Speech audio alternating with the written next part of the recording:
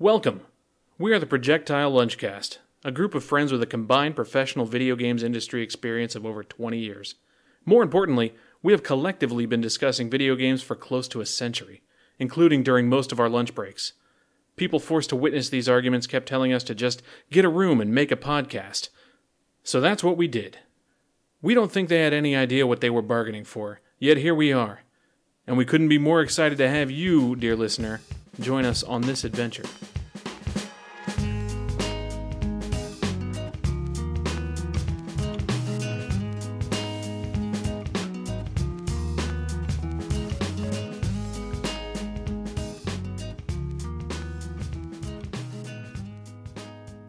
Hello everybody and welcome back to yet another episode of the Projectile Launchcast. This one in fact being episode 60 already. My name is Marcel. I am as always delighted to have all of you potential ostensible listeners with us today, and I am even more delighted as always, and I'm contractually obliged to say that I'm delighted to be here with you, Basti. We are still doing this, right? We're still doing it. We reached a big 6-0. We're still doing this. Unfortunately, we had to, due to creative differences on the merit of pre-ordering several next-gen consoles at the same time, we had to say goodbye to last week's guest, Randy? I completely Rudolph. forgot. It was something with R. Rudolph. Rudolph, the red-nosed American. It might or might not be related to some weird stuff he said about Xbox, and I hear he got some letters and weird calls from some people in corporate suits, and then he just got dragged into a car and just vanished. Weird, mysterious. Anyways, maybe he will show up in a future episode. Maybe not. We'll see. If his stance on your obsessive pre-ordering of next-gen consoles changes or not. Oh, by the way, I managed to pre-order both. Success! Congratulations. But we're gonna get to that later. So please, no takey away topic. Okay. We thought, for the last couple episodes, I believe, I cannot, look, 2020 is a lot. I barely remember what I talked about yesterday, let alone what I talked about a week ago. But I believe we have in the past, talked about we've done a couple episodes now where we talked about, very specific, limited topics. So we had the PlayStation showcase, we had the Xbox, not the Xbox show, but the announcement of the pricing and the date for the Xboxes, and of course the announcement of the Xbox Series S. And before that, we had Opening Night Live with our I was gonna say with our Lord and Savior, but I forgot the name. What's the name of the evil elven god in Dragon Age? We even have him on the thumbnail. What's his name? Solus. Yes, Solus. But I have to say, Varric is, to be honest, BioWare has had a ton of great party members over the years. But Varric is one of my favorites. Because I can really relate to Varric. He speaks. The way he always makes himself sound greater than he maybe is, and still being great, that somehow really speaks to me. You're also not the tallest. True, I cannot compete with the chest hair, unfortunately. But I would also say receive roguish-like class, a little bit sneaky in the sneaky side, backstabby. Yeah, it sounds about right. Exactly, this is my aspiration. One day I'm also gonna be a small dwarvy, chest hairy, backstabby, roguey person. Until then, I guess I'll keep making this show with you. Today we thought, we're gonna do a little bit of a more general news roundup, because holy shit, there's been a lot of news happening recently. And the first thing that caught my eye is that, because it's something that has thankfully seemingly become a little bit rarer, that multiplayer games falter very, very quickly. But unfortunately, it was announced last week that Disintegration, the new game as it was promoted from the father of Master Chief, from V1 Interactive and the Private Division, the multiplayer service would be shutting down next month, which is especially notable because the game only launched in June. So 5 months to sunset, to use one of my favorite games industry terms, to sunset the multiplayer aspect of the game. That is fairly quick. Yeah, absolutely. To throw in the towel that quickly, and it's a shame as well. I don't know, man. I think multiplayer games just have a hard time. I mean, with so many free-to-play variants, and the games, free-to-play multiplayer games were big a couple of years ago, but I have the feeling that they're just the size of everything just blew out of proportion. and it's really, really, really hard to find your niche, to have something where people stick to your concept, to your game for a longer while. Especially nowadays, where people get so easily distracted or have the just really huge games to stick to for a long time with battle passes and all that kind of like stuff. I think when it comes to medium-sized or medium-budgeted games, maybe it's better, to be honest, to concentrate on either an interesting co-op if you want to have multiplayer, or a single-player game. I have the feeling it's a really hard time to get into the multiplayer space when you're not having the big budget, or all of a sudden are able to catch lightning in a bottle. First of all, please warn me before you say Battle Pass, because that is, to me, as you know, like highly arousing. And I wasn't prepared to hear you say Battle Pass. You're part of the problem. Oh, I will say that I'm absolutely, when it comes to games as a service, and like people sticking to one game and being hesitant to try new stuff, I'm absolutely 100% part of the problem. That is absolutely correct.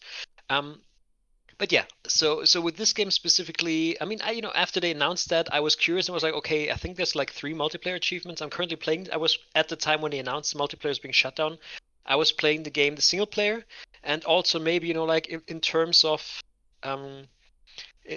like seeing how successful or not the game was, I got a key for like a Steam key, and like this is a game that normally costs $40. I got a key for free from Alienware Arena as a promo thing 2 months or so after launch, which is a sign, I guess, that maybe things haven't gone all too well. But yeah, so I saw there were like 3 multiplayer achievements as I was playing the game. I thought, okay, why not try to get it? And it took me 15 minutes to find a second player on the weekend. I just let it running while I tidy up the room. And that guy then quit after 2 minutes, which was nice because like due to him quitting, I got the achievement for winning a match, which otherwise I probably would not have gotten. So thank you, random person who got bored. But yeah, the multiplayer is pretty much dead, it's fair to say. And yeah, it's a shame. But also I have to say, I mean, you know me, I'm a huge Bungie fanboy. Obviously, here it's a new game from the father of Master Chief, from the guy who came up with the suit design. I was at least curious about it. It's not a great game. I haven't played it, but from the reviews I've seen, I have the feeling that if they would have cut the multiplayer part and would put the budget they used for the multiplayer part for the single player part, do you think it would have been a better game, or at the end, like would it have been like more beneficial for them to concentrate on the single player and just polish that and make that a little bit better? I mean, it could be. So like my main fault, I mean the core gameplay loop, it's unusual, but like it's not so unusual that it makes you think, oh my god, like I have to play this is amazing. It's like, okay, this is something different, but it's not necessarily better than like a normal shooter. So but the core gameplay loop is fun.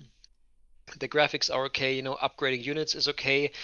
What is really weird to me is like the story and the characters. It feels very much like a early 360 generation game just from the tone. And actually, I played early this year. I played Armed and Dangerous, which came out late on the original Xbox, and it kind of like it reminds me a little bit of that. It also has like one of the weirdest looking human character models I've seen in a big game, semi big game from a big publisher in a very long time. Like something is super off with that, and also with the accent. Like, have you ever had the situation where like you hear the voice actor speak, and like every second sentence you think like that sounds like a French accent? No, now it sounds Dutch. Now it sounds Scandinavian. Okay, it's like it's very weird. It's like I'm not sure which accent. Like what is this trying to be? And there are actually not that many human characters in the game, right? So far, she's the only one I've seen because like they're all like the story essentially is that people's minds are integrated into robots. Some people do it voluntarily, others do it are forced to, like are forcibly integrated. And yeah, she's just the only female character, and it's something is very off about that model and that. But yeah, I think probably it would have been better if it was just single player. But then again, we also know that a lot of people, when looking for value, it's like, oh, it doesn't have. And yeah, that is also something I always found very weird. Where people like, oh, if this game doesn't have single player and multiplayer both, it doesn't have, there's not enough value there. But like then they never play the multiplayer. It's like I just expect to have it if I pay for it, but I have no plan of using it. Feels like one of those scenarios. But what I found more interesting about that, and why I brought this up today, and because as I mentioned, it's maybe not the biggest game in the world, is that it is, of course, one of the games from Private Division. So I think it was like 2 or so years ago that 2K Games announced a new publishing label called Private Division, which was going to be there working with independent studios as like the mid tier, like Yeah. the double A games, which were like a little bit vanishing. And they said, okay, we want to work like with some experienced developers that have gone indie or so to bring out their independent games. And just looking at like how that has been unfolding, I have to say, unfortunately, I absolutely love the idea. I thought it was great to do that, but it doesn't seem to have gone too well so far. I mean, the standout is The Outer Worlds by Obsidian, which I think both of us had it like in our top 3 or so Yeah. favorite games from last year, or at least top 5. I know for me it was number 2 or 3. I think it was 2 or 3 for me as well, yeah. So yeah, Outer Worlds is great. I want to play the DLC, but probably wait until both of them are out so I can play them in one go. So that was great. It also sold very above expectations. But of course, as we know, like between them making the deal with Obsidian and The Outer Worlds coming out, Obsidian was acquired by your Lord and Savior, Phil Spencer, and Xbox. So, that is probably a partnership that's out. Like, that's a one-off. They also announced Kerbal Space Program 2 at last year's Gamescom opening night live. And there has been a lot of drama around that this year because it seems that suddenly Private Division, for once, they told the external studio that they're working with that they no longer going to work with them. But at the same time, they try to poach a lot of the employees and said like, "Hey, we're setting up our own new studio, and we want you to keep working on the game." Interesting. I missed that. Yeah, I think that was a story naturally from Jason Schreier. I see. I can't remember if it was one of his last Kotaku stories or one of his first ones after switching to, where's he now? Bloomberg? I think it's Bloomberg. Yeah, Bloomberg. Right? So yeah, that was definitely, however, what reasons there are, that of course sounds like a little bit shitty. Like on the one hand, say we no longer work with our partner studio, but also want to poach all of their employees. So yeah, big question mark there, and big question mark, of course, what does that mean for Kerbal Space Program 2? When is it going to come out? Are they going to change stuff or so? Then another game, like one of their early big announcements was that they're working with Patrice Desier, the father of Assassin's Creed, on his new game Ancestors, the Humankind Odyssey, which came out last year Christmas. I think sales-wise it flopped pretty hard, seemingly, unfortunately, and also it sits at 67 Metacritic. Then, as we mentioned, we had Disintegration, another very experienced gentleman, Marcus Leto, who worked for many years at Bungie and set up his new studio. Disintegration, again, seemingly a sales flop, unfortunately, and also 63% Open Critic. And then there was Project White from, what's his name, David Goldfarb, who was the lead designer on Bad Company 2. So they set up a studio. They announced like this fantasy horror action game called Project White, but like shortly after announcing a partnership with the Private Division, first they parted ways with them, and also then this year they canceled that game outright. So from the first wave of games they announced for Private Division, essentially one was canceled, 2 were flops, and 1 was amazing. So that is, of course, a little bit of a disappointment there. They are, however, not the best track record. Yeah, they have, however, like in the second wave of games, they've announced like they're publishing the next game from Moon Studios, the people behind the Ori series, from the guys what's Roll 7. I think they made Oli Oli. Mm-hmm.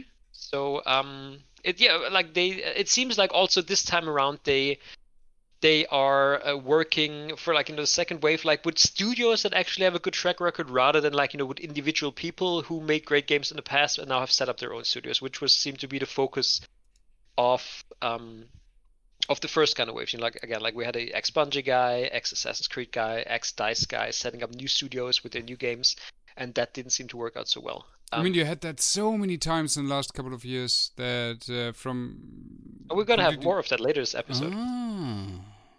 But yeah, I didn't want to interrupt you. Just pointing out. So like, say what you were gonna say. Yeah, we had it so many times from people founding their own new studios, publishing deals up to Kickstarters, where let's say the old guard failed us in some way or another. But yeah, there was also like Patrick Söderlund also set up a new studio, right? Like 2 years or so ago that we haven't heard anything from yet.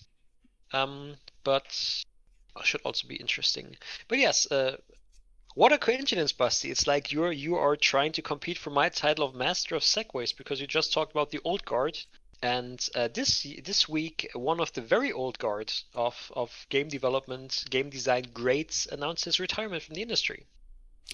Tell us about that. Mr. I have no hands, I have no arms, but I must scream. He has had. Michel Ancel.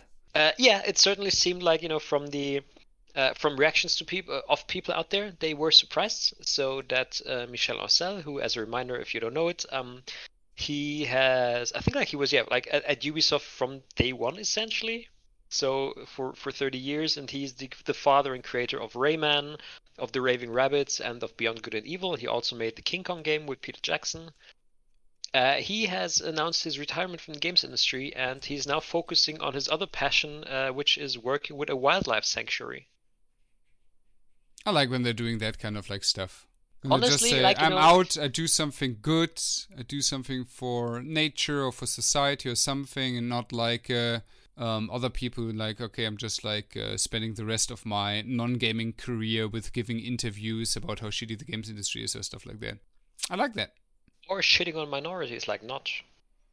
How do you say fuck that guy? Oh yeah, especially with it, because I always even when I always disliked Notch for the hat. So when he turned out to be a very terrible person, I kind of felt redeemed and always disliking him. And I told myself, I didn't just dislike. I didn't, I wasn't a very superficial person that just dislikes him for the hat. Deep down, I knew he was terrible, and I'm a visionary. It's weird, right? I mean, how especially the early wave of indie development, we're sitting so much on a high horse talking about the AAA industry and how horrible that is, and how horrible people work in the AAA industry, and some of them turned out to be scum.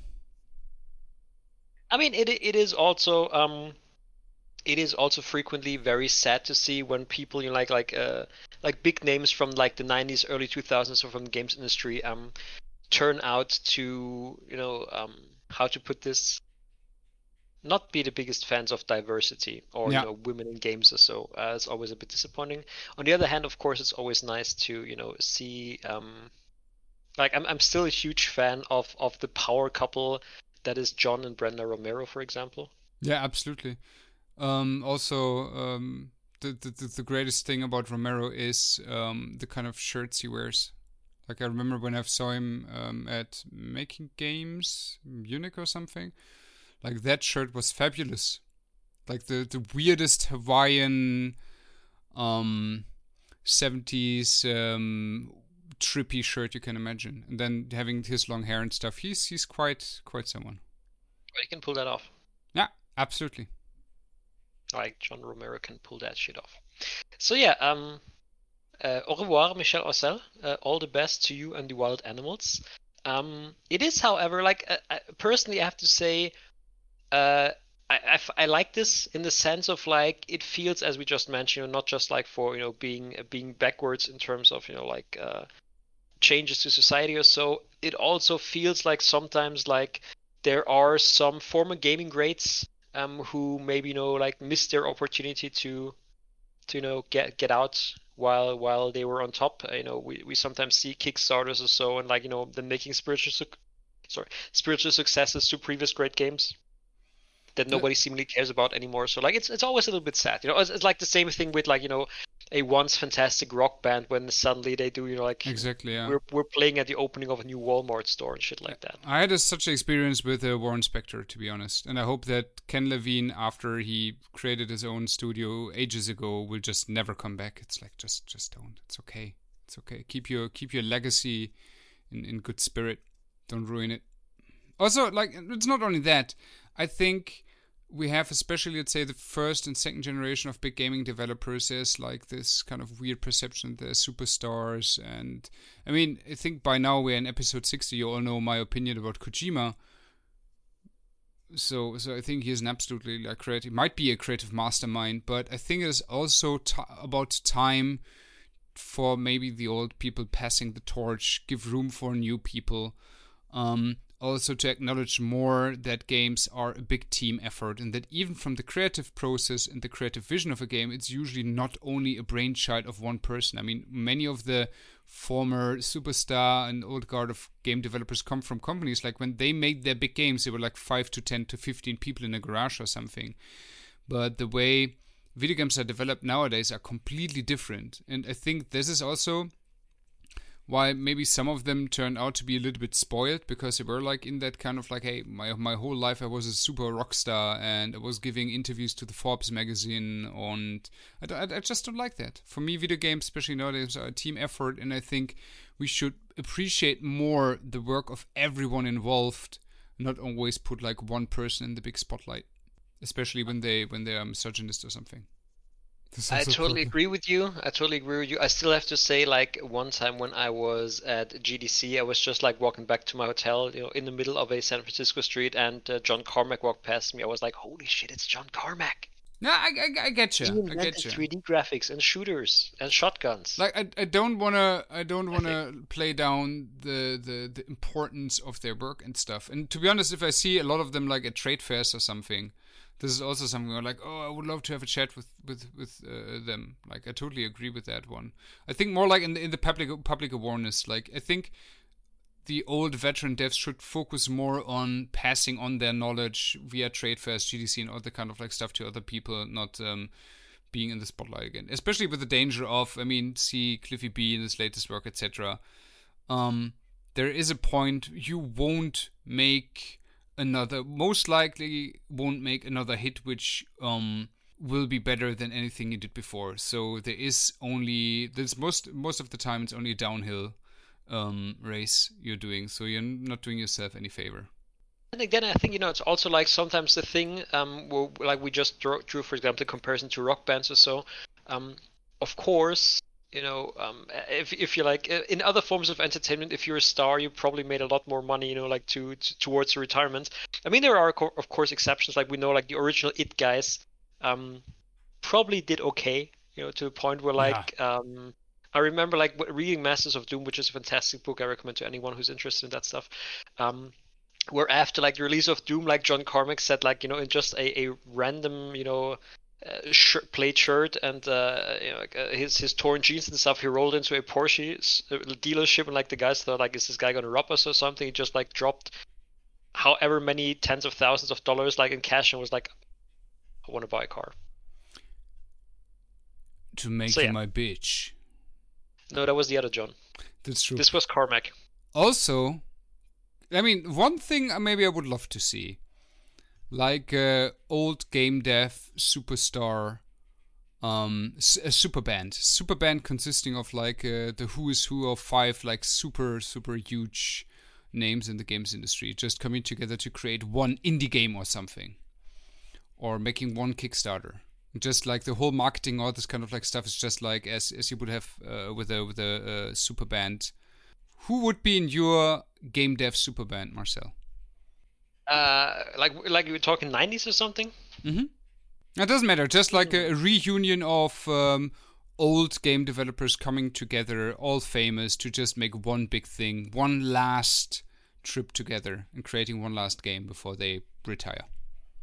This is probably not a surprise to anybody who's ever listened to this, but of course, in my personal rockstar pantheon, there's like seats at the head of the table are reserved for Todd Howard and Sam Lake. But like maybe they don't fit your criteria, because of course I don't want them to make one more game. I want these guys to make many more games. Really old school stuff. So again, like as I said, I have a soft spot for John Romero. Like people obviously love to give him shit for like the gonna make you his bitch Daikatana ad, but seems like a nice enough guy. I always loved the Bioware doctors, Ray and Greg. Yeah, absolutely. There is some Blizzard people, but again, maybe we're gonna talk about that later in the show. Who else was there? What happened to American McGee? He just completely vanished. No, he's still he's still doing something on Kickstarter. I think like he did 3 different Kickstarters related to Alice. And no, I think now he's doing an Indiegogo or a Patreon or something. The last thing I knew from him was Alice related still. Alice movie thing where he created this like short movie thing which should stand in as a pitch for big movie production companies to make like a full feature film out of his Alice franchise, so to speak. Huh. Yeah, it's kind of sad that like he really got stuck on that. Even though like both of the Alice games were fun, and I have to say, the ending of what was the second one? Alice Madness Yeah. Returns, I think it was called. That ending was like one of the biggest plot twists ever to me in the terms of like, okay, this is not a topic I would have ever expected to see tackled in a AAA shooter, because it was about child abuse. Oh, yeah. It was like, okay, this is okay. I didn't see that one coming, and they were really fun games. I loved them, but maybe like we mentioned before, like maybe this is one of those cases where I gotta say, look, American, you made 2 great games, people love it. Maybe it's time to move on from Alice. Yeah. Also, that reminds me Because that like once you did 2 Kickstarters or something, like it didn't really work out, and maybe that's a sign somewhere. Yeah. Even though again they were great games, no contest there. oh man, I miss the 360 and PS3 time when even publishers like EA were creating really interesting new IPs and games and trying stuff out. It's like, oh yeah, let's publish that weird thing. Oh, good times. It's always funny to me when people like used to say, oh, like big companies don't try new stuff. Like I think the 360 generation, EA might have been one of the companies that had the most new IP. Yeah, absolutely. Out from anyone, honestly. But yeah, we diverted again. Au revoir, Monsieur Ancel, and good luck with. I don't know, where that wildlife reservoir is. Whether it's wolves or bears or lions or something. I just hope he has a kick-ass time. Because honestly, I would love to be one time, be at the point where I say like I made enough money. I'm just gonna live now with great fuzzy animals. I mean, you talked about Greg. He's traveling around the world making people aware of wildlife preservation with his like really stunning photos and stuff. So maybe you can team up. I thought Greg is doing craft beer. Ah, the other one. Ray, thank you. Sorry, Greg and Ray. Sorry, doctors. Love you. The dynamic doctor duo. Do you sometimes wonder, Basti, if people listen to our stuff and then like for half of what we're talking, like I have no clue what the fuck these guys are talking about. Like like they listen to us as some kind of novelty. Yeah. Like well, I don't know what these guys are talking about, but I guess it's entertaining, like listening to the ravings of a lunatic. Maybe for some people it's really entertaining to listen to us with, because they think, oh, these people try really hard to pretend pretend to have a clue about stuff going on in the games industry. One day they're gonna find out we're just imposters. Like I am the imposter syndrome personified. We're just YouTubers. In fact, we're just YouTubers with opinions. Well, opinions we do have. What else do we have here? Yes, Basti, we talked about it earlier. Tell us about the experience of pre-ordering an Xbox Series S and or X. It was a smooth. Was it better than PlayStation? It was smooth like a shark. Like smooth like a shark is smooth, right? Yeah, absolutely. Except those Greenland sharks, like things. those guys look. Have you seen those? Super smooth. Have you seen like those 500-year-old fucking sharks? Yeah. Holy shit, that's terrifying, man. That's a good reason. One more good reason not to go into the ocean right there. To be honest, not gonna lie, my experience with the PS5 was smoother. Because when the PS5 got surprise dropped on Amazon, I was just like, whoa, what the fuck? Okay, let's click Amazon shopping cart, proceed to checkout, thank you. While I think there it was really a case of being lucky, right? If you were on Twitter at the right time when people talked about it, you were like, yep, got this. And for the Xbox, this week when I visited my mom's place, so I was just at breakfast putting my big tablet on the desk. She was like, what are you doing? It's like, I have to do something really, really important because it's almost 9 o'clock, so please don't disturb me. I need to get this. And I clicked on Amazon, refreshed it right at the moment when the pre-orders was about to start, and the Amazon server, or not the server, but the actual product page was not reachable for at least 20 minutes. So I must say, I heard about that, yes. I haven't checked other stores because for me, I just wanted to have both in my Amazon order list because it's just easier for me to track and remember and all this kind of like stuff to just click one order list. So I heard better stories from the German MediaMarkt. But like there you have to pay right now. That's the difference as well. Yeah. Because I got my PS5 from them and like I had to pay straight away. Look, I get fucked over in November because I have to pay for the PS5, for the Xbox Series X, and the big Cyberpunk Collector's Edition, so we'll be in debt and utterly broke in November. Also, you will still have to pay your monthly fee to me, so I don't release those pictures of you and Richard dressed up as furries. Damn. But yeah, Should have thought about that before you did it. Before you dressed up as Sonic and Shadow the Hedgehog. Which one are you? You're Sonic, right? Richard is so edgy. Richard is so edgy, like he has to be. Come on, the American guy has to be. Oh, look, I'm a hedgehog with a gun. Look how edgy I am. That's American to me. Kind of true. Kind of sad. But not for me. Other than that, the I hear a lot of my friends failed to pre-order an Xbox. I'm just now pretending. I'm not pretending that I have friends, but I'm pretending that my friends want an Xbox. Because when you ask people, it's like, oh, everyone I know wants a PlayStation. Or maybe I'm just pretending to have friends in general. But I heard some people had issues. For me, it was quite easy. But I think if you try to order an Xbox maybe 1 or 2 hours after the pre-order went up, you were utterly fucked. Also, yeah, I think it was, again, just a couple minutes. You still are able to put the Xbox on the Microsoft Store in your basket. But then I think you get notified that it's sold out when you go actually to the checkout screen or something, which is also completely bullshit. They fucked me over last time. I pre-ordered the day they started pre-orders of the Xbox One, which I think it was the night of my birthday, right after E3. I pre-ordered via the Microsoft Store because I'm an idiot and I wanted to have the achievement on my account that I pre-ordered it. And then on, I haven't lived at home for many years now, but I still, for whatever reason, had my, my credit card, the address was my home address, with my parents at the time. And so, I was sitting at home, I had taken the day off, sitting, just waiting for my Xbox. I'm like, where the fuck is my Xbox?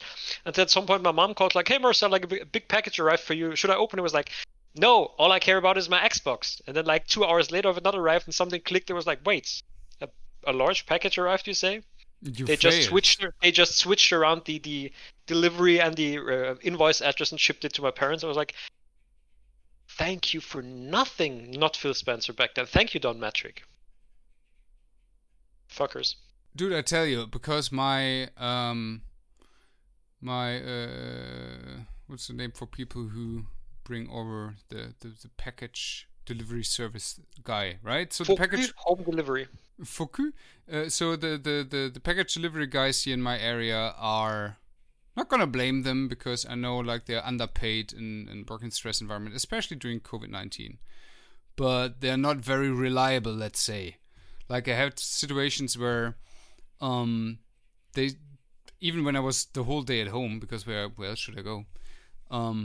True. I got a card in my post box which said okay, I could not you were not at home, so I delivered. But you live on the top floor, right? Yeah. So I delivered the package to, and then the address field is empty and stuff like that.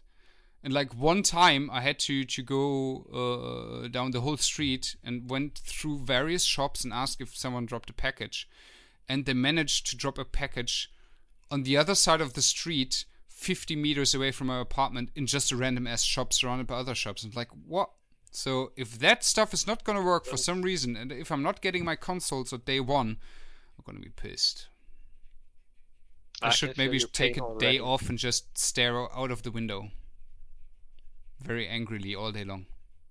But yeah, it seems like the impression I got was that it was a little bit smoother than the PlayStation, but not by much so. But also the problem with pre-orders is it's a self-fulfilling thing of people I really want one, so I'm going to order 3 to make sure I get one of them if the others are canceled. But then of course that means that 3 are for now gone from the pre-orders. That seems to be a thing you see a lot where people pre-order several because they're worried they're not going to get one, but then of course it means that somebody else isn't going to get one. It's like the self-fulfilling cycle where I'm not clever enough to say how it should be done, but it really feels like there should be a better way to pre-order stuff. Yeah, I mean you had the same with the Nvidia cards before that. So yeah, and then of course you got bots and stuff like that. So sculptors. It's tricky times, but I'm glad that you managed to pre-order your Xbox, Basti. If any of you guys out there ever buy something 200 euro more expensive just on eBay or something from a sculptor, instead of waiting just a couple of weeks before that stuff gets restocked, screw you, you're part of the problem. Because with all that bots, there must be enough. There must be an incredible amount of people actually buying that stuff overpriced at launch or before launch or shortly after launch. I don't get it. Seems that way.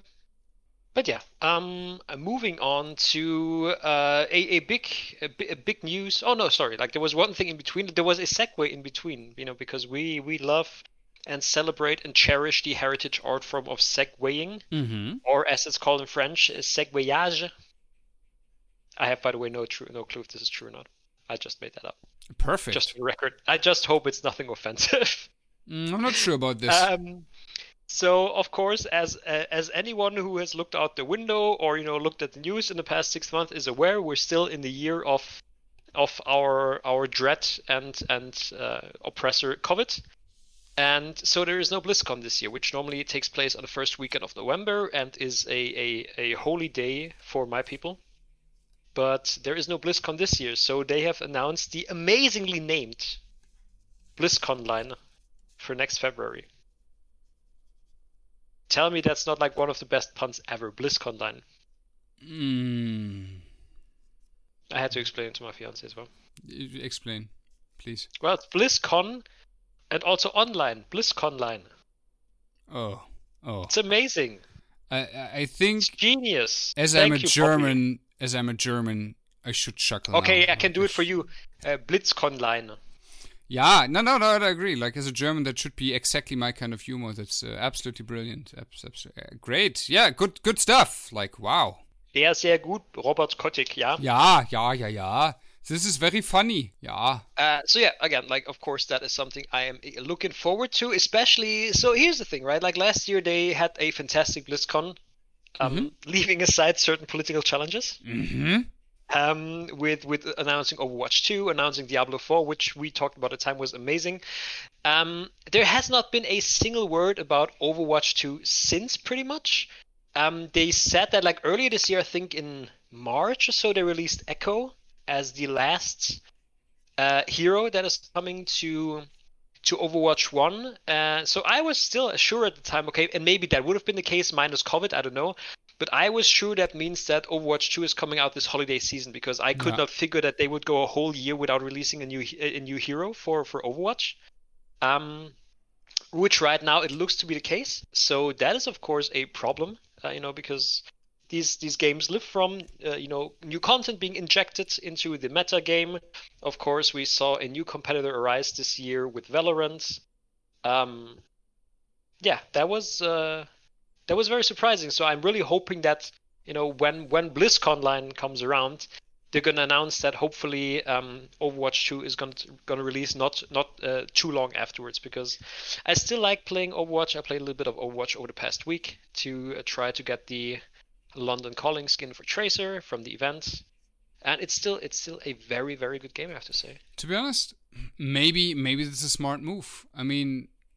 with I have no idea if that might be related to delays because of COVID, but if you think about the strong competition race and the focus on the consoles, and with this fall, aka this holiday season with the 2 new consoles, maybe they also decided, Overwatch 2 might have been great as a launch or a very close to launch title for the new consoles, but maybe we want to generate more buzz and more put more marketing in a time where we are not getting flooded with all the other news. I don't know.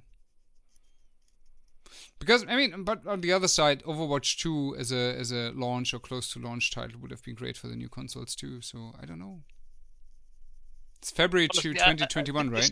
Despite all the challenges, I think that. A new Blizzard game is still, regardless of what else is happening, it's going to demand its attention, and it's going to get its attention from people. Especially it's always funny to me. So yes, I've played a ton of Valorant. I think Valorant is an amazing game. I still think Overwatch is an amazing game. But for all the people saying, "Oh my God, Overwatch is dead" or something, that game sold between 50 and 60 million copies or something like that, which makes it one of the best-selling boxed products ever. Still. So yeah, I'm still fairly sure that Overwatch 2 is gonna do fine, and it's probably gonna be. No, a I agree, game. absolutely. The only thing I'm really curious about is how if they're still gonna have loot boxes in the year of our Lord, 2021, because I think that's gonna be a hard sell maybe to certain governments. For you as a Blizzard fanboy, what are your other predictions for BlizzCon?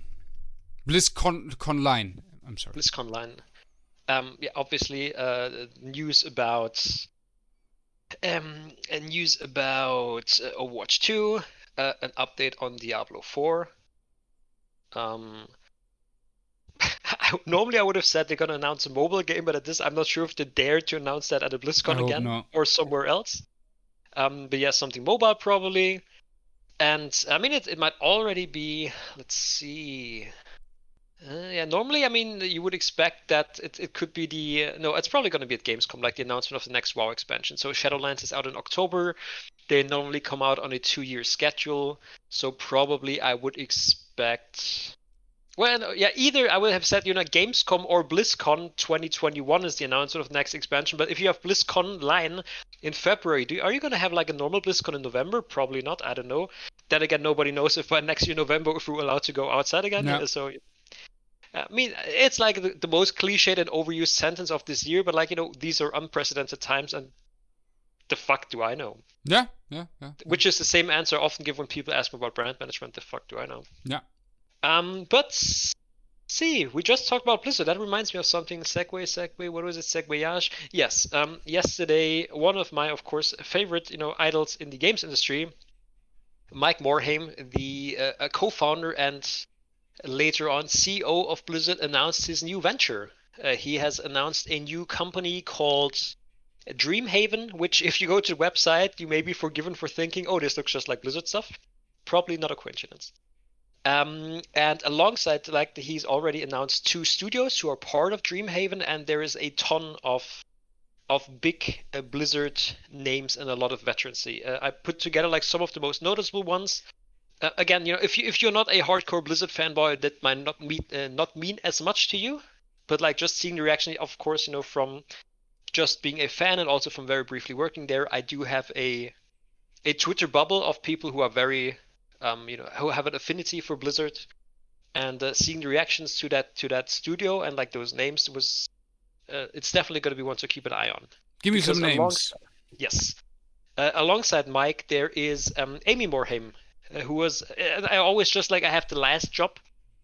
They held at Blizzard, like a ton of these people have been at Blizzard for like 25 to 30 years or so. But Amy Morhaime was last vice president of esports. Shane DeBeery, who was chief of staff.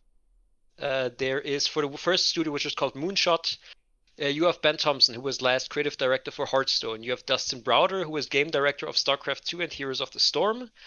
Jason Jace, who was executive producer on Hearthstone. And then the second studio is Secret Door, with Alan DeBeery, who was last game director for Heroes of the Storm. Chris Sigety, who was executive producer and EVP for StarCraft 2 and HOTS, and also later on for Hearthstone. And you have Eric Dotz, who was, I think, the game director for the first 7 years of Hearthstone.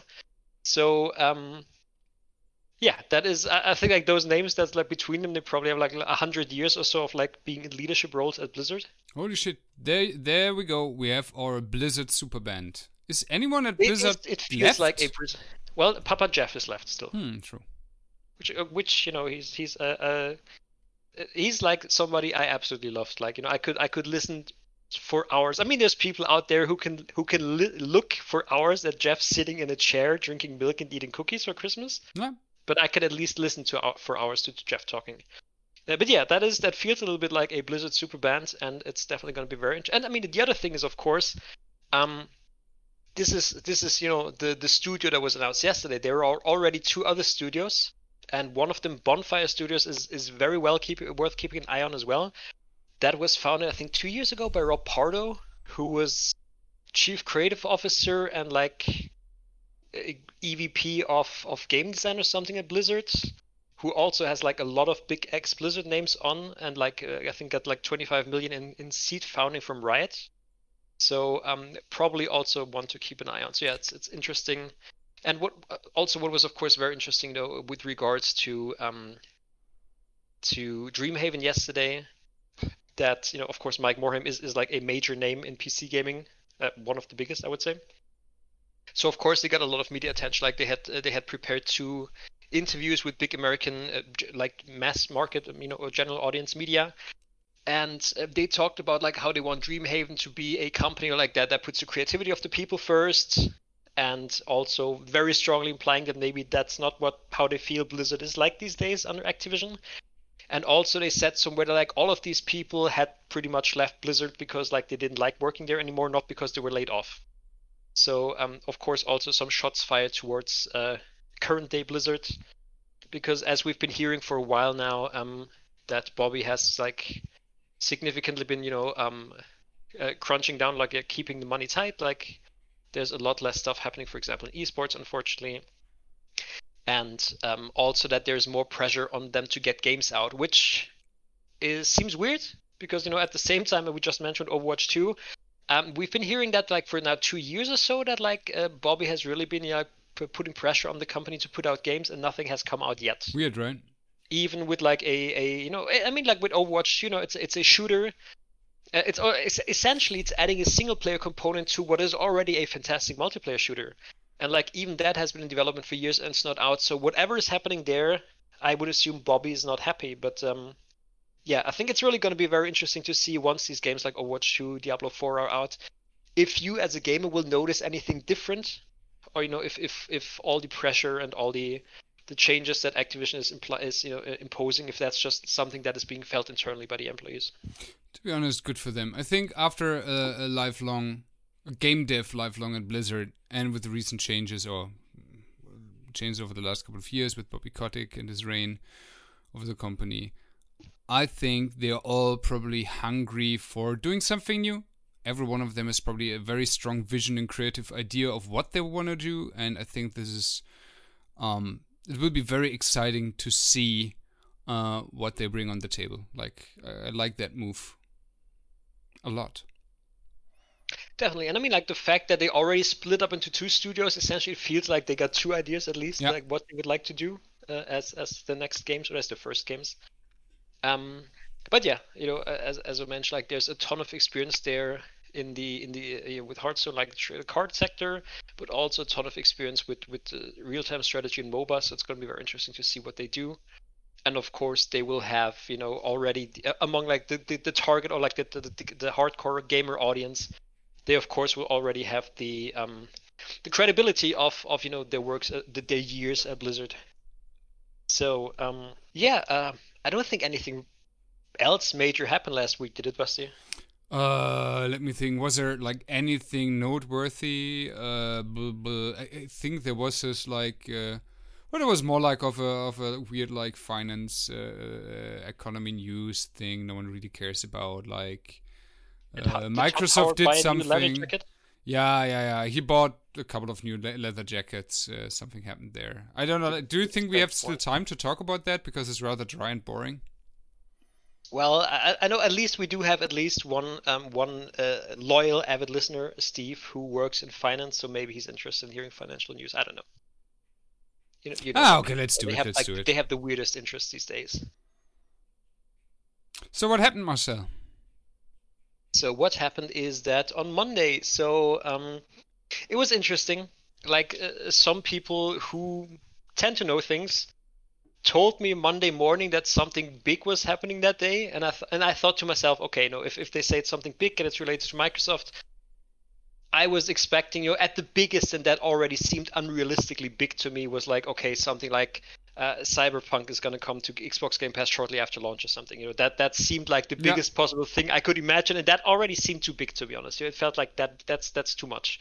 What really happened is that in what is one of the biggest deals in the games industry, that Microsoft announced that they are acquiring, or they have entered into an agreement to acquire ZeniMax Media, which is the parent company of Bethesda, for $7.5 billion, which is almost twice as much. I think Disney paid roughly $4 billion for Lucasfilm and Star Wars, and I think Microsoft paid around $2 billion or so for Mojang and Minecraft.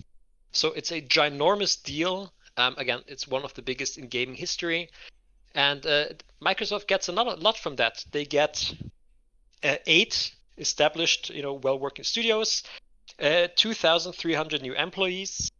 Of course, IPs like The Elder Scrolls, Fallout, Doom, Quake, Wolfenstein, Dishonored, The Evil Within, Rage, and Prey. Yeah, let's do not forget Prey. Prey, indeed, Prey.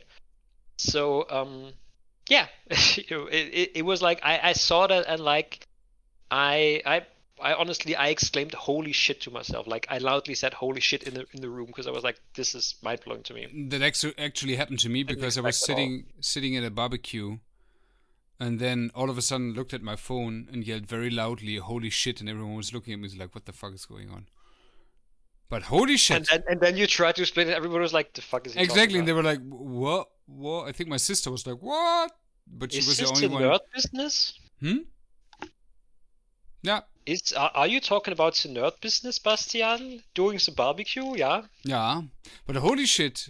Holy shit. Let me say it again. Holy shit. That was quite something. Or as I like to say, um, Sneaky Phil, right? Was sitting there. It's like, oh yeah, here's our like the price of our Xbox Series X, and we have the Series S, and we concentrate on Game Pass, and we actually don't see Sony as a real competition because we have a different model now and subscriptions and etc. And everyone was like, okay, that's it for the news.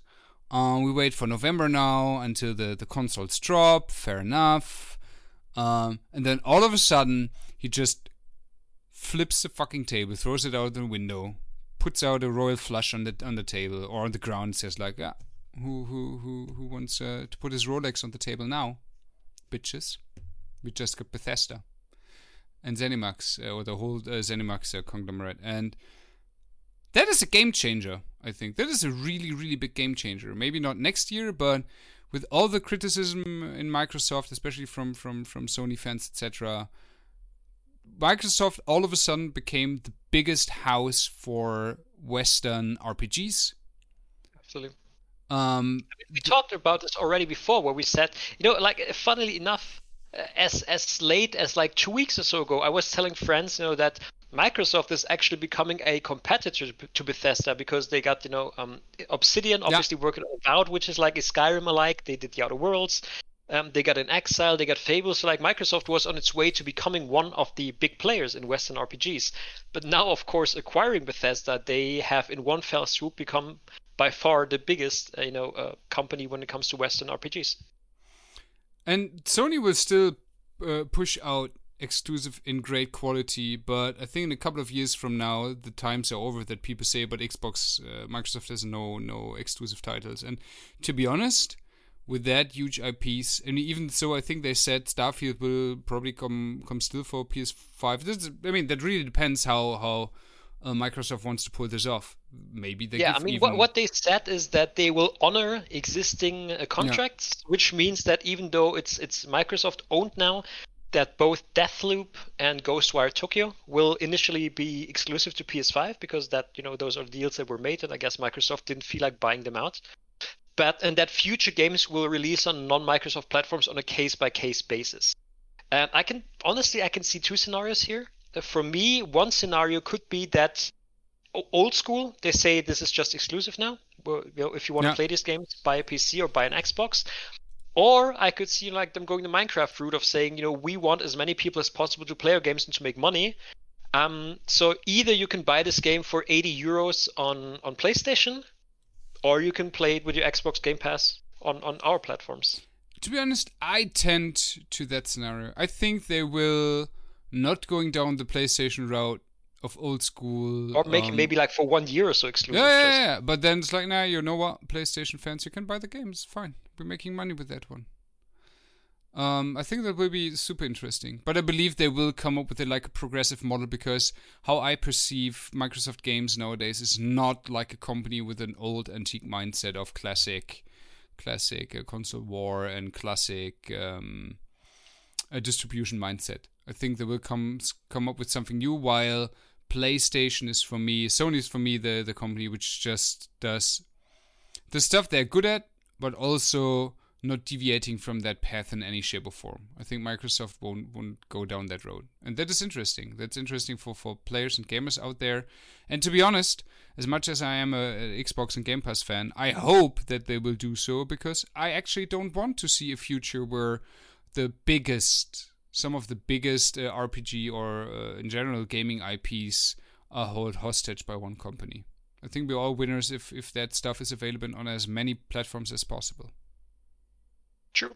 And especially considering that Satya Nadella, so the CEO of Microsoft, has already said himself, like this week, that they are looking at more gaming acquisitions. It's also interesting. I saw a list somewhere that I think like out of the last 30 things Microsoft bought, companies or technologies, so like 23 were related to gaming. Like you can really see that, whereas in the past it always felt like Xbox is fighting, over some crumbs that like dropped from the big boy Microsoft table. Like right now, really, Microsoft sees gaming as a key of its platform strategy and like getting people into the ecosystem. And of course, once Microsoft is willing to spend money, they are absolutely happy to do that. Also, to put this into perspective, because of course, some people were mind blown by the amount of money, and it is of course a huge amount of money. The price is a little bit less than Microsoft's revenue per month. Do you think? So I think Microsoft, like this year, so like they had like in the first quarter and second quarter, they had revenue of 30 billion in 3 months, in a quarter. Do you think Sony right now feels pressure after that deal is public? Like they like I perceived them, especially in the last couple of years, always as like a very self-confident company. To be honest, at times even arrogant, especially with the PS3 era. But I think coming from that standpoint on, yes, we are completely, utterly dominating the console market. I think some people at Sony are now, I have no idea what the future will hold, and if we will keep that head start and keep that success as it was before. I don't know. It's hard. My personal, and again, like I'm, as we mentioned before when we talked about Anthem, I'm personally very bad at making predictions. But to me, it feels like, I think at least for like the first part of this generation or so, Sony will still dominate. Yeah. The first 1-2 because years, absolutely. there is still there's still a large audience of people out there, who want that old school model, who still want like those big AAA single player games that Sony excels at. Where I'm not quite as sure is if Sony is already now making the right decisions for a long-term future. Because yes, people, whether you like it or not, I think it's clear from the market that like a lot of the future is going towards games as a service, games as a platform, subscription, stuff like that, which Sony so far hasn't really been doing or has not really been successful with. Again, like they are absolutely at the top of the industry when it comes to like these big AAA single player games, like cinematic action adventures. Nobody does it like Sony does. But again, like they are kind of limited in what they do. Like they do these kind of games super well. They are hugely successful with Gran Turismo, but that's pretty much it for the most part genre-wise. So yeah, I think like definitely for the first couple of years, PlayStation 5 is still going to easily outsell Xbox. They're going to do well. The question is really, how will Sony prepare for the eventual future that, yeah, I think they have to know is coming. And like if it wasn't clear to already that this future is coming, then I think after this, if this deal, it's much more obvious. Because yeah, if they want to, Microsoft can suddenly decide that like many of the biggest franchises, and I mean, if you look, like Skyrim itself is one of the best-selling games ever. That is without including all the other Elder Scrolls stuff. That is without excluding a very successful MMO in Elder Scrolls Online stuff. They have Doom, of course, as the granddaddy of shooters. They have Quake as the granddaddy of multiplayer gaming. These are all franchises that like Microsoft can at a whim now at any moment say, you know what, it's exclusive now. So clearly Sony will have to have to think about that. The other question, of course, is that you've seen a lot of reactions from people who fear that this is going to lead to an arms race. Not necessarily with Sony, but like that a move like this might trigger other companies like Apple, like Google, like Amazon or Tencent even to say, if the stakes are at this level now, maybe we should also just quickly buy up some publishers before stuff goes down. I mean, what I found very interesting, of course, for personal reasons also, is that immediately following the Bethesda news, Ubisoft stock went up because seemingly a lot of analysts thought that Ubisoft would be an enticing target for somebody to buy. No. And yeah, I think like, for a long time, many people probably thought, like being like at this valuation, you're reasonably safe, but like seeing Microsoft being willing to again, dropped almost twice of what Star Wars was worth to Disney for a gaming company, and also at the same breath saying we're not done, we want to buy more gaming companies. I think there's probably going to be a lot of thinking in other boardrooms now for these big companies where they think, okay, if gaming or if entertainment is that important to Microsoft, maybe we should also see if we can buy something up. I mean, remember there was a time when we were all afraid that Microsoft parent company would drop or cut down the Microsoft Games division significantly because, like, you know what, it's just peanuts. But now seeing that commitment, that's going to be exciting and interesting. But yeah, who knows? Like, that might result in a landslide. That might result in stuff like that, as you mentioned, with the stock market and people doing panic buyouts and stuff could also have negative impact on the industry. Like, nobody knows. It will be surely interesting. And I love how so many people still, but especially in the last couple of weeks, said, oh, this console generation, that race, that stuff is the most boring we have ever seen. It's so unexciting. It's like, what the shit? Like, to be honest, especially that news with ZeniMax Online, that has the greatest implication. There's so much stuff which can happen in the following years, and all of a sudden, I think this is one of the most exciting console launches in first maybe 1 or 2 years of a new console cycle we have ever seen in the industry. I said it. I don't know about that because I'm not a big fan of saying like something is the most ever, because then somebody always points out where I was wrong. But like I can definitely not agree with anybody saying like stuff is boring these days. Because shit is crazy, and I wonder, like for a while, like people always made fun of like when Microsoft shows like the characters, it's always Master Chief, it's either Marcus Phoenix or Kate Diaz, like so somebody from Gears, and it's the Forza car. I mean, there's gonna be Pip-Boy in the future, right? Like whenever they show like their gaming mascot lineup, there's gonna be Pip-Boy from now on, right? Yeah, gotta be. At least I cannot think of any any reason not to put it on there, because like that guy has become so iconic, even with non-gamers, like even with tough stuff like tabletop gaming and etc., merchandising. I think Pip-Boy is going to be featured prominently going forward, and maybe even the Dragonborn, like until they have something else to show for Elder Scrolls. I think again, I don't know where they are these days. I think Skyrim has sold past 30 million copies by now. Yeah. So, I think the Dragonborn may also show up occasionally.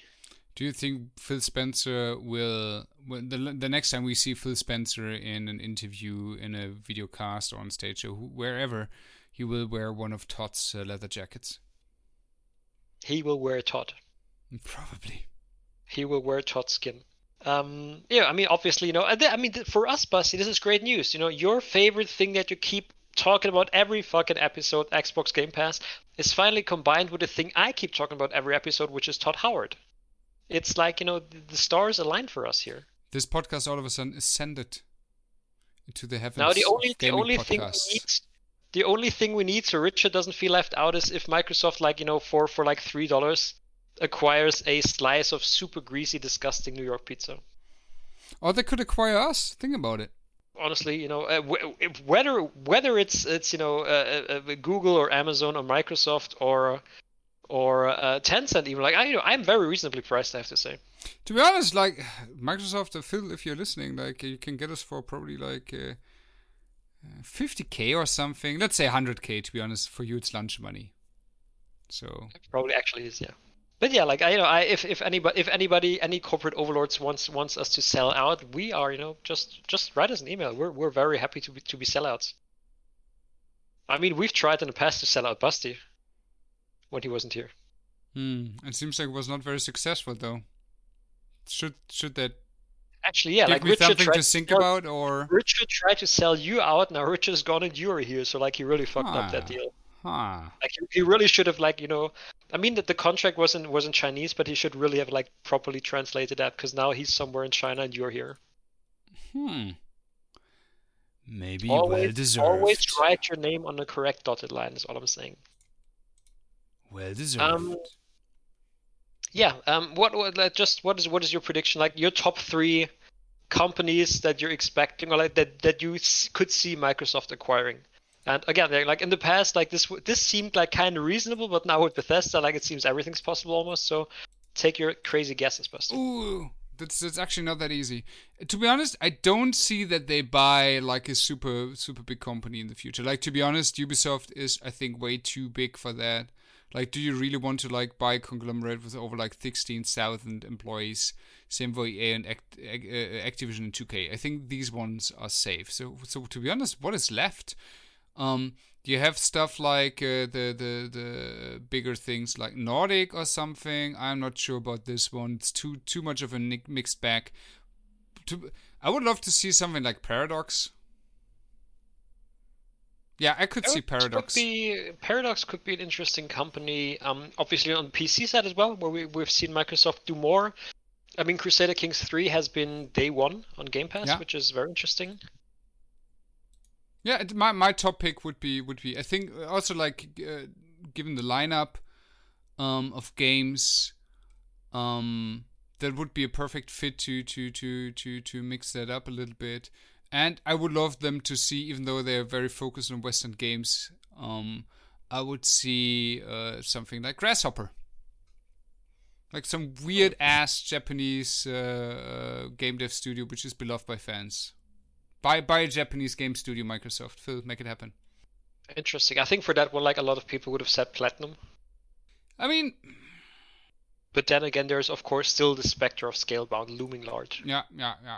I think like they might have not like separated ways in good terms. Also, I absolutely love Platinum games. That would be a big deal, especially with because of IPs like Nier. But I don't know. Is that a Square IP? I don't think that Platinum has many IP, does it? Or many IPs that it owns. That actually owned by Square? I would have assumed so. Interesting. We need to find out. Because wasn't the first one made by what were they called? No, Drakengard were they called before the first game? I don't know. Yeah, it's a Drakengard series. Yeah, actually 3 games. 3 games, 4 games, 3 games. Oh, I miss Richard. He would know all the trivia. But no, to be honest, I want a weird ass. Like, I love Platinum, but I love Yoko Taro, but I want the Suda 51. I want like that Microsoft acquires one studio which is just super weird to the bones. I mean, weirder than what are the guys who did We Happy Few? It starts with a C. What are the guys who called who did We Happy Few? Let me check. Sorry for hearing my keyboard.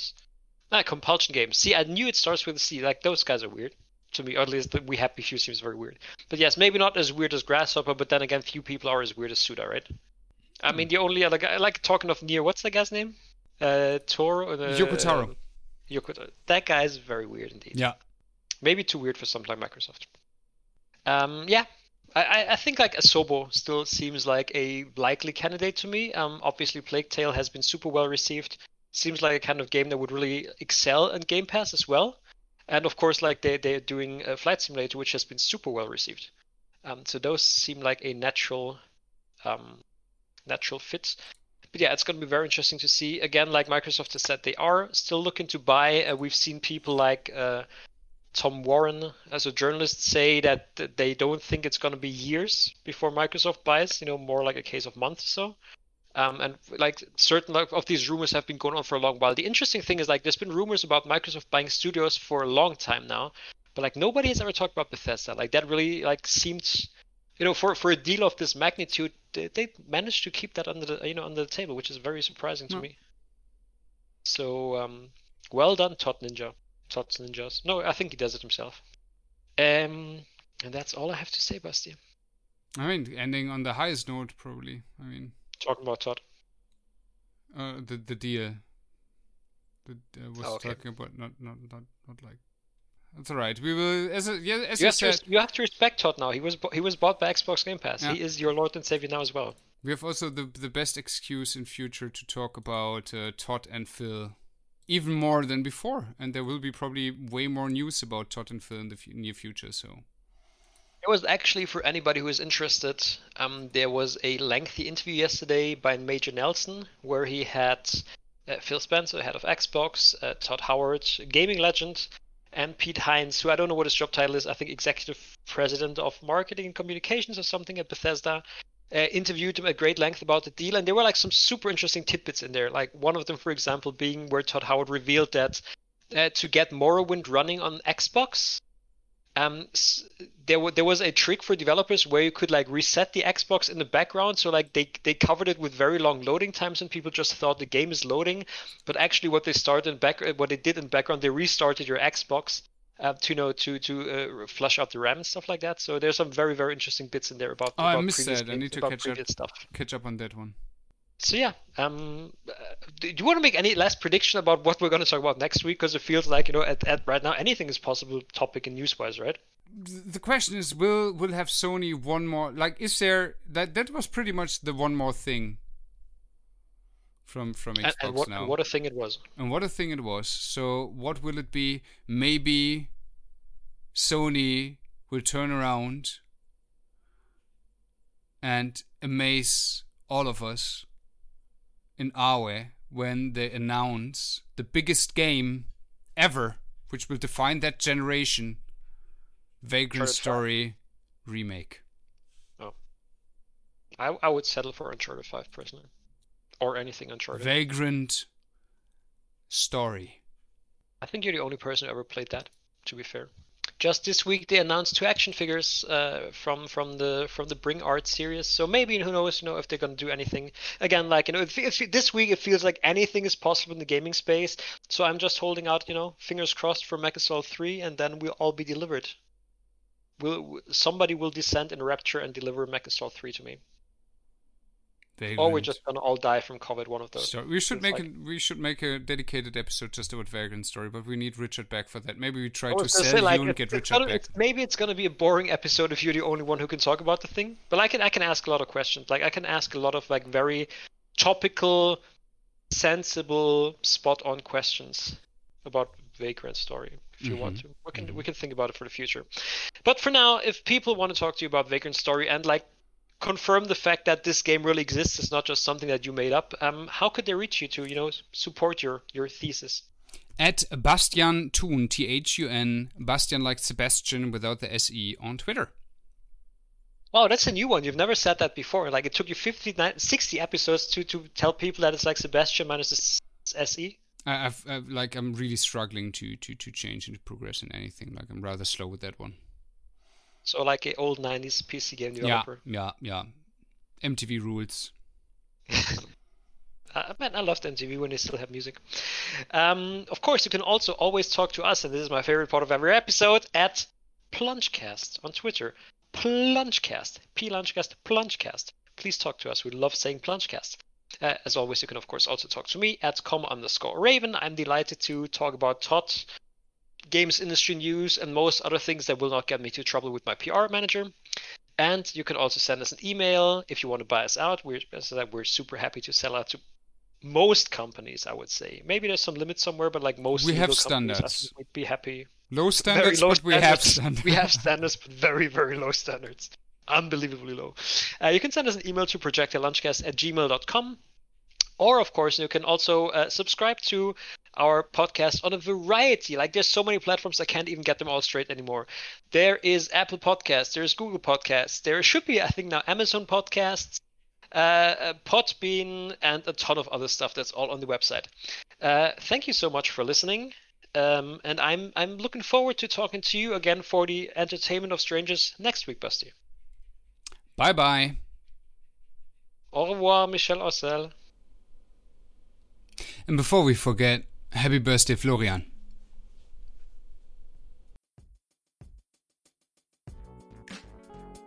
We the old school. Yeah, old school. We the old school. Yeah, old school.